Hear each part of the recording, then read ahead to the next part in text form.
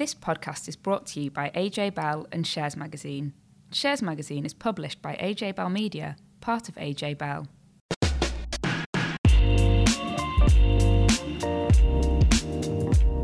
Hi, welcome back to Money and Markets. I'm Laura from AJ Bell, and with me is Dan from Shares. Hi.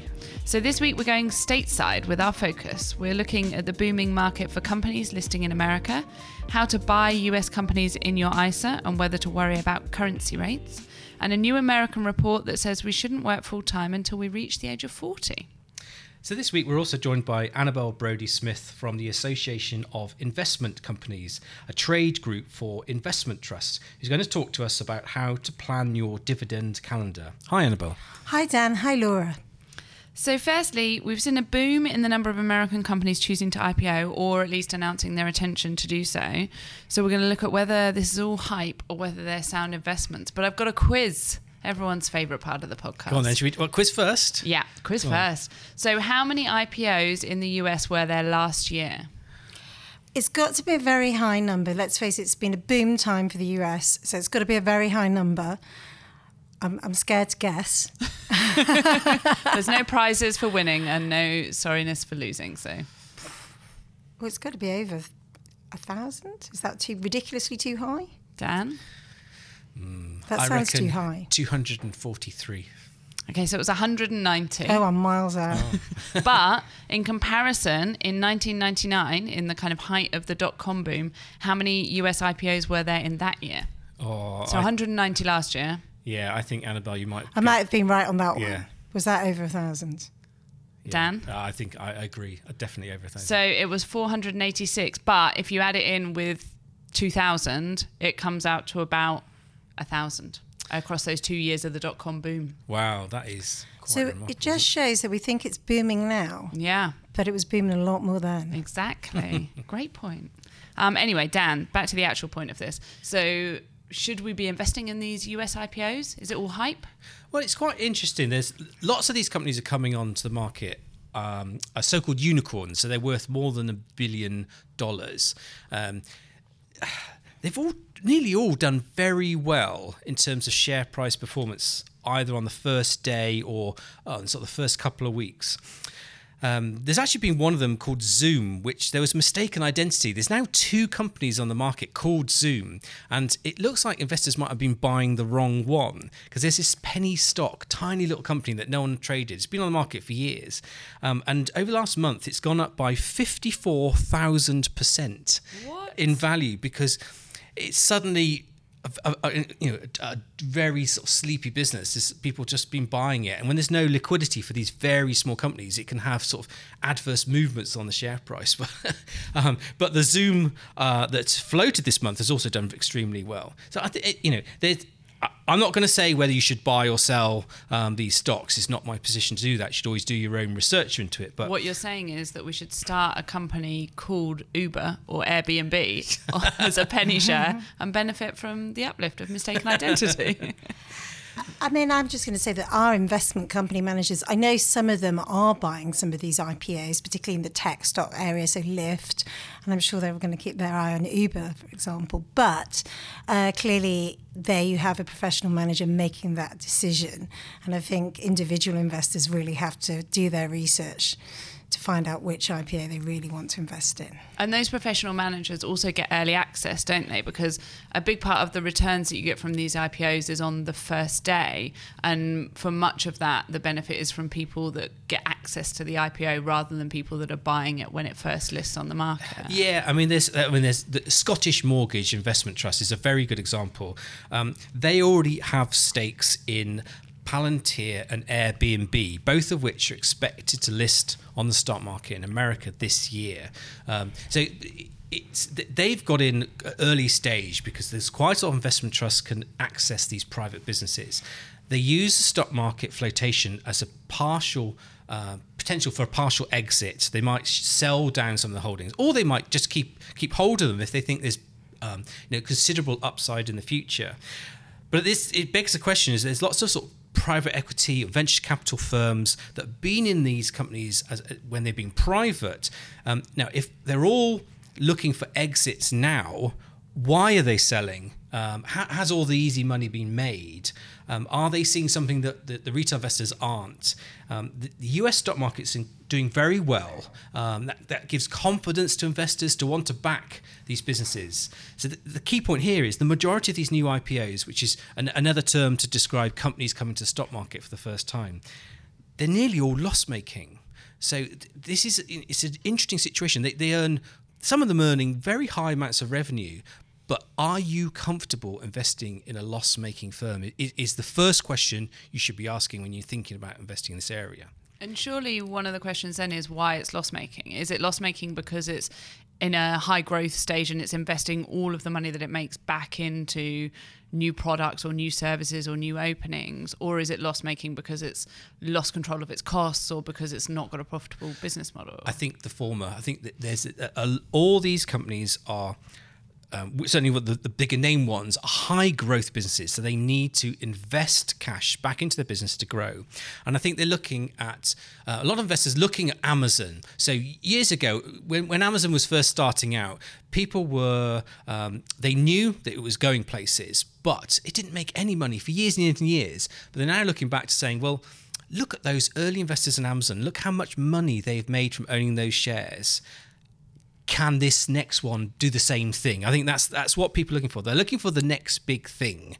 But they need to understand that these businesses are flagging in their prospectuses they will need more cash in the future.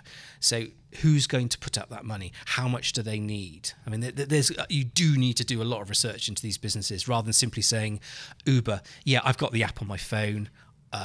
All my mates use it, therefore it must be good if we're all using it. It's not that simple. I think it's a very interesting point that Dan makes there, because one of the trends we are seeing in the investment company industry is that investment companies are investing earlier. They are investing when these companies are private, they're unquoted, they're growing. They're taking really quite substantial stakes at that stage. Companies tend to become to the market a lot later in their life, so they're seeing the substantial growth at the beginning when the investment company is invested. Now, of course, a lot of those investment companies are also investing at the IPO stage, but they have already seen a huge amount of growth. And I think that's a trend in the US, but it's also a trend here in the UK too. So if we just look at some of the names that are joining, so Uber is set to join the US stock market this week. So I think 10th of May is penciled in for its listing date. So recently we've had Lyft, which is a similar company to Uber. That is probably the exception. It did well on its first day, but actually its shares are trading below the price at which it joined the market. Beyond Meat is perhaps one that's got a lot of publicity. So I don't know if any of you have tried its food. This is sort of a vegetarian, vegan version of a burger. So it's meant to look like it and taste like it. So when you cook it, it's got beetroot inside. So it looks like the blood is coming out as you're cooking it. I'd like to try it, but I have to admit I haven't. No, same. So I have seen it on around and about, and I guess you know what the hype was like with Greggs vegan sausage roll. Everyone got excited, didn't they? So interestingly, people who were buying that weren't necessarily vegans or vegetarians. It was curiosity, and Beyond Meat's finding this, it's sort of flagging that its market is not a niche market; it's a mainstream market because people are beginning to eat less meat, either for cost reasons, for health reasons, or sort of environmental reasons. So they have a big opportunity. So you can see why investors have been attracted to the stock. And I imagine that if it was on the UK stock market, so this is invested in America, but if Beyond Meat was in the UK stock market, it might have had a similar reaction because just the Greggs vegan sausage roll factor. It's shown that there's curiosity and there's a big growth opportunity. So it's a perfect example of why IPOs are currently catching the market's attention. Other companies that are coming include We Company, which owns the WeWork brand. Now, this is like serviced offices. So if you're a small business and you can't afford your own premises, you might use their facilities. If you look at the financials, it made $1.8 billion in sales last year. Very impressive. But it made $1.9 billion net loss. So you're thinking, hang on a minute. How long is this going to take before you make a profit? The bonds have been rated as junk by the ratings agencies. So they clearly see the firm as a risky proposition. But the brand is quite well known. The big thing to think about here, this is a great example of a company that has grown in the last 10 years or a bit less in a period where there's been low interest rates and the economy is booming. What happens when the economy starts to collapse? What's going to happen to all these small businesses? Are they going to still be able to keep going? So a lot of these big businesses, big IPOs coming up now, they've been in untested negative market conditions. Pinterest is another example. Totally reliant on advertising. What happens when the economy falls over? I mean, these are sort of the things you should be thinking about as you're looking at these companies. And to Annabelle's point earlier, this is the kind of thing that the professional fund managers are thinking about and wading through all of the reports and results that are out there to work out whether they think that even if a company isn't profitable now, it might be in the future, or in what market circumstances it might become profitable. So, yeah, I guess it's a word of warning, isn't it? If you're going to try and think about investing in some of these IPOs just after they've come to market, how much research have you done and how much do you understand that business model? Yeah, and it's just one final point is, are you comfortable with profits or are you comfortable with promise? I mean, it's a big difference between companies saying, yes, we're growing and this is what we expect to do in the future, or a company that's now saying, we're already making positive earnings. So, and it's Purple Bricks in the UK, Eve Sleep is another example. These are two UK companies which came to the market with big promise, and they are both disappointed the market because they haven't been able to achieve their growth plans. Such a doomsayer, Dan. Thank you. Yes. And so we've had more listener queries in, and this is proof that we actually read them and respond to them. So Ben emailed to ask about the logistics of investing in US companies, which is very relevant to what we've just been talking about. And he wanted to know where you should buy the shares, whether you should be worried about currency movements. So Dan, how would a typical investor invest in a US share through their ISA? So most ISA providers or your investment platform provider will let you invest in overseas listed shares, but they tend to be just the bigger companies and the bigger exchanges. So stuff like the Australian Stock Exchange or the New York Stock Exchange might be probably open market for you to invest in, whereas some very niche ones in parts of emerging markets, for example, you may not get access to, and you just buy them in the same way you do as a UK listed share. They just come with a few extra fees. Yeah, so Ben asked about currency and currency exchange rates. So you can't hold foreign currency in your ISA, so you have to fund it with pounds, and then you have to leave it to the platform to handle the foreign currency exchange, and they'll charge a fee for that. So for AJ Bell, it's about 1% up to £10,000 invested on a sliding scale down, so it's cheaper the more you invest. So that's an additional cost that you've got to think about. And then also, if you receive dividends from that investment, they're going to face that same foreign currency exchange, and when you sell out at the end and want to convert it back into pounds, you're going to face that fee as well. There's also very complicated tax things to think about, because the US, in this example, will have a different tax regime to the UK. So there's some forms that you need to fill out and re-sign every 3 years to make sure that you're not facing too high a tax.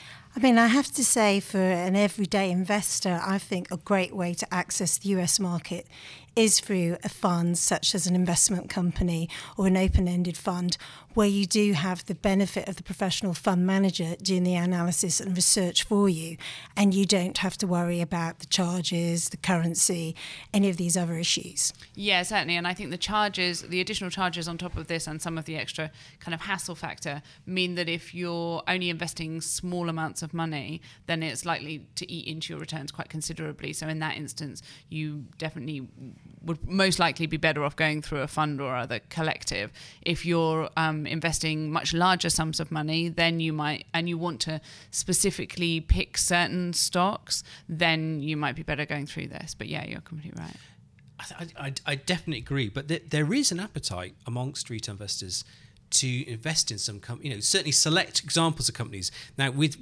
AJ Bell, you invest, more people invest in Tesla than they do in Whitbread and the retailer Next. Some really big British names. It sort of shows that there is the confidence to be able to invest in these overseas markets. I mean, they are global brands, and they're also, if we look at them, tend to be in sort of new types of technology which are growing very quickly. And obviously, as investors, we want to get access to that. And I wonder if there's also an element of kind of more column inches are filled with talk about Tesla and what Elon Musk has tweeted recently than probably is about Whitbread or some of the bigger UK brands. There's definitely a more kind of media attention and maybe more excitement around some of those brands like Tesla. No, absolutely. And there's plenty of really good comment from individuals, also from fund managers about these companies as well. So whilst if you choose not to invest in a fund and you want to go directly, you can still read these fund reports. And they're, particularly Scottish Mortgage talks about Tesla quite a lot, and they give some really, really good comment about the investment case.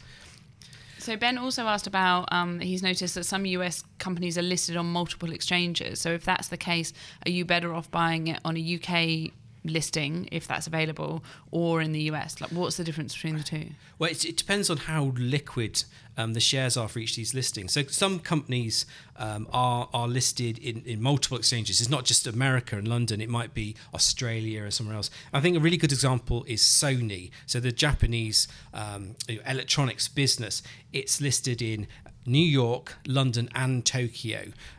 But I think you find that the London listing won't have much liquidity at all in it. And there's some real simple things like look at the share price chart. If it's got some really sort of long lines and it lists the last 5 trades, and if the trades have been spread over a couple of weeks, you know that no one is trading this at all. So you have to think, well, when I buy it, can I sell at the point that I want to? And that's where liquidity comes in. Is someone else going to buy it from you? Personally, I would, if there's a UK option and it's sort of their main listing, then maybe that's where you perhaps want to look first. But you need to look at it on a case-by-case situation. But the other question that that Ben was asking was why do they do these sort of things? And there's some strange sort of codes that represent, are they being made up? Now, these codes that you type in to recognise a stock or an investment trust or an ETF, it just helps recognise it on the dealing system. They're not made up, but companies go onto different exchanges primarily to do with historical acquisitions. So they may have been in Australia and they bought a British business, but they've decided to keep their Australian one as well. Or it's like the smaller companies, they just want to access different pools of investors to raise money. So mining, oil and gas is a classic one. They may be listed in Australia, and after a while they kind of exhaust their investor base, but they still need more money. So they go to different exchanges to try and find a new pool of people who might want to support the business. So there's definitely nothing sinister in it. It sort of makes logical sense why they might want to be on multiple exchanges. And then another question that we got asked repeatedly by listeners and readers of Shares is how to use their investments to generate a reliable income stream. So usually this is people that want to supplement their retirement or pension income. So the Association of Investment Companies has just generated a tool that allows you to look at which month investment trusts pay their income. So you can look at when you need income through the year. So how did the idea come about, Annabelle? Yeah, well, the research tool is called Income Finder, and it really started back when we created Dividend Heroes in 1999. Now, this is just after the financial crisis. A lot of companies, a lot of the banks were cutting their dividends, and it was reliability of income payments was very important to investors.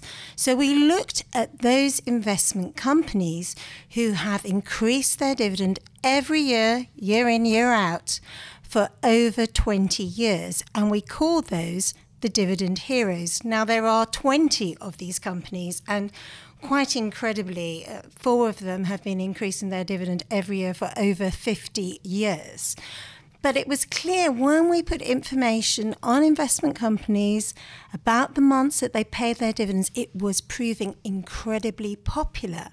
And it became clear to us that investors were using this information to build their own portfolios of investment companies. And when you're building a portfolio, some investors want to have even income spread over every month. Others perhaps want to boost before Christmas for their Christmas shopping, or whatever they want to meet their individual needs. And that's why we came up with Income Finder, which is a research tool that allows you to research and compare investment companies, but you can create your own virtual portfolio. So you can actually see how much income you get in each month, and you can see when that company is paying and how much income you get over the year too. So that's really useful for those looking for income. But is that a good way to pick an investment trust? Kind of, I want to pick this one because it pays a meaty dividend in December, or are there kind of further checks that investors need to be doing? Well, clearly, if you're an income investor, you need to think more widely than that. You need to look at the whole company. You have to do your research on the company. And for some income investors, they might be just looking at solid, reliable dividend growth, and they're not so concerned about how much income they're getting. For other investors, they're much more concerned about a high income, which might be growing much more slowly. So there is quite a lot of analysis you can do. These dividend hero companies, they can increase their dividend every year because they tuck back some of the income they receive from their companies. They sort of put it away for a rainy day. And then when that rainy day comes, so for example, the financial crisis, the banks are cutting their dividends, or BP has an oil spill, cuts their dividends, then they can use those reserves, that rainy day money, to boost their dividends and therefore keep increasing it. So obviously it's not just the companies that sit under the Dividend Heroes banner that can do that. This is all investment trusts, isn't it, that have revenue reserve? All investment companies can do it. And what you'll see if you look at Income Finder, obviously we have the equity income companies which commonly use it. But then we also have investment companies investing in alternative assets, so infrastructure or property.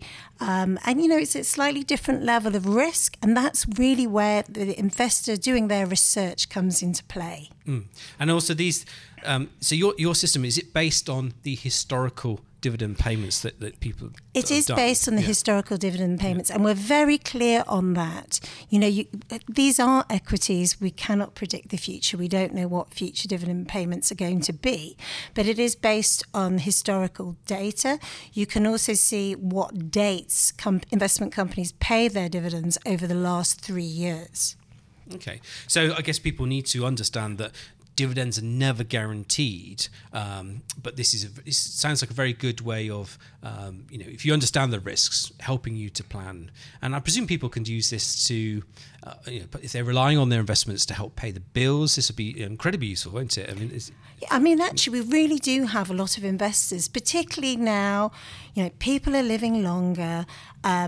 We've had pension freedom, so we have a lot of investors using their portfolios to supplement their income. And actually, we've got a lot of investors who really are using this to pay bills, to meet day-to-day living costs. And for those investors, they do want a pretty smooth income every month. And you're quite right to say they're not guaranteed, and that's definitely the case. But obviously, there is some confidence you can take over these companies that have such long track record of dividend rises. But of course, it's never guaranteed. No. But you probably don't want to be the fund manager that ends a 50-year streak of raising dividends, do you? I think that's highly unlikely. So finally, Laura, you found an interesting paper this week that looked at how the world of work needs to change because we're all living longer. Is this a good thing or a bad thing? I think that really depends on your perception. I can't decide what I think about it. So it's some new research from the US, from Stanford, and basically the headline is that you shouldn't do full-time work until you turn the age of 40. Wow. What are you doing before then? Are you studying or? So it's basically talking about the fact that we're all living longer, and so you should stretch out your initial stage of life where you're in education or you're doing internships or you're working part-time. And that period of your working life should stretch out through your, I was going to say child rearing, but that sounds a bit like farming, childbearing days when you've got young children, and then you have more flexibility there because you're not in full-time work. Then once they've grown up a little bit, you start full-time work when you're 40, but it does mean that then your careers will be longer. You'll have a gradual transition to part-time work, but full-time retirement would be around the age of 80. I've got to say, as a mother of 2 children, one thing I know about children is they are extremely expensive. And, you know, it sounds wonderful to just be able to work part-time till you're 40, but I don't think it's realistic in terms of meeting the expenses. No, I think I would definitely agree with you there.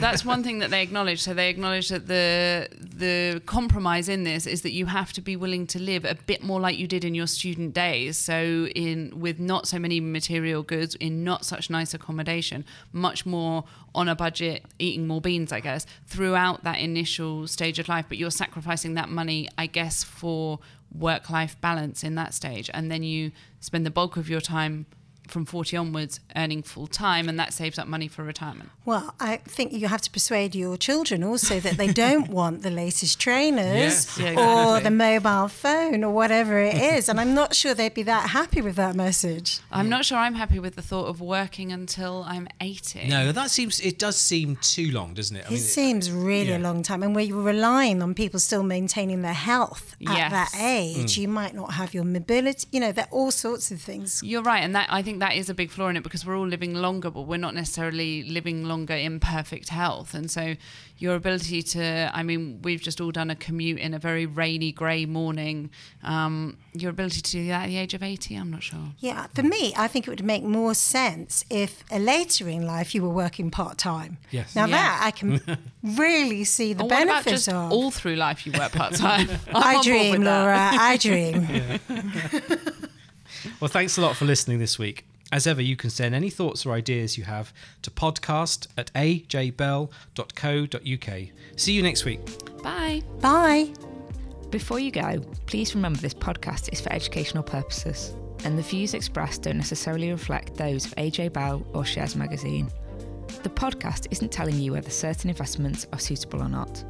And don't forget that the value of investments can change, and you can lose money as well as make it.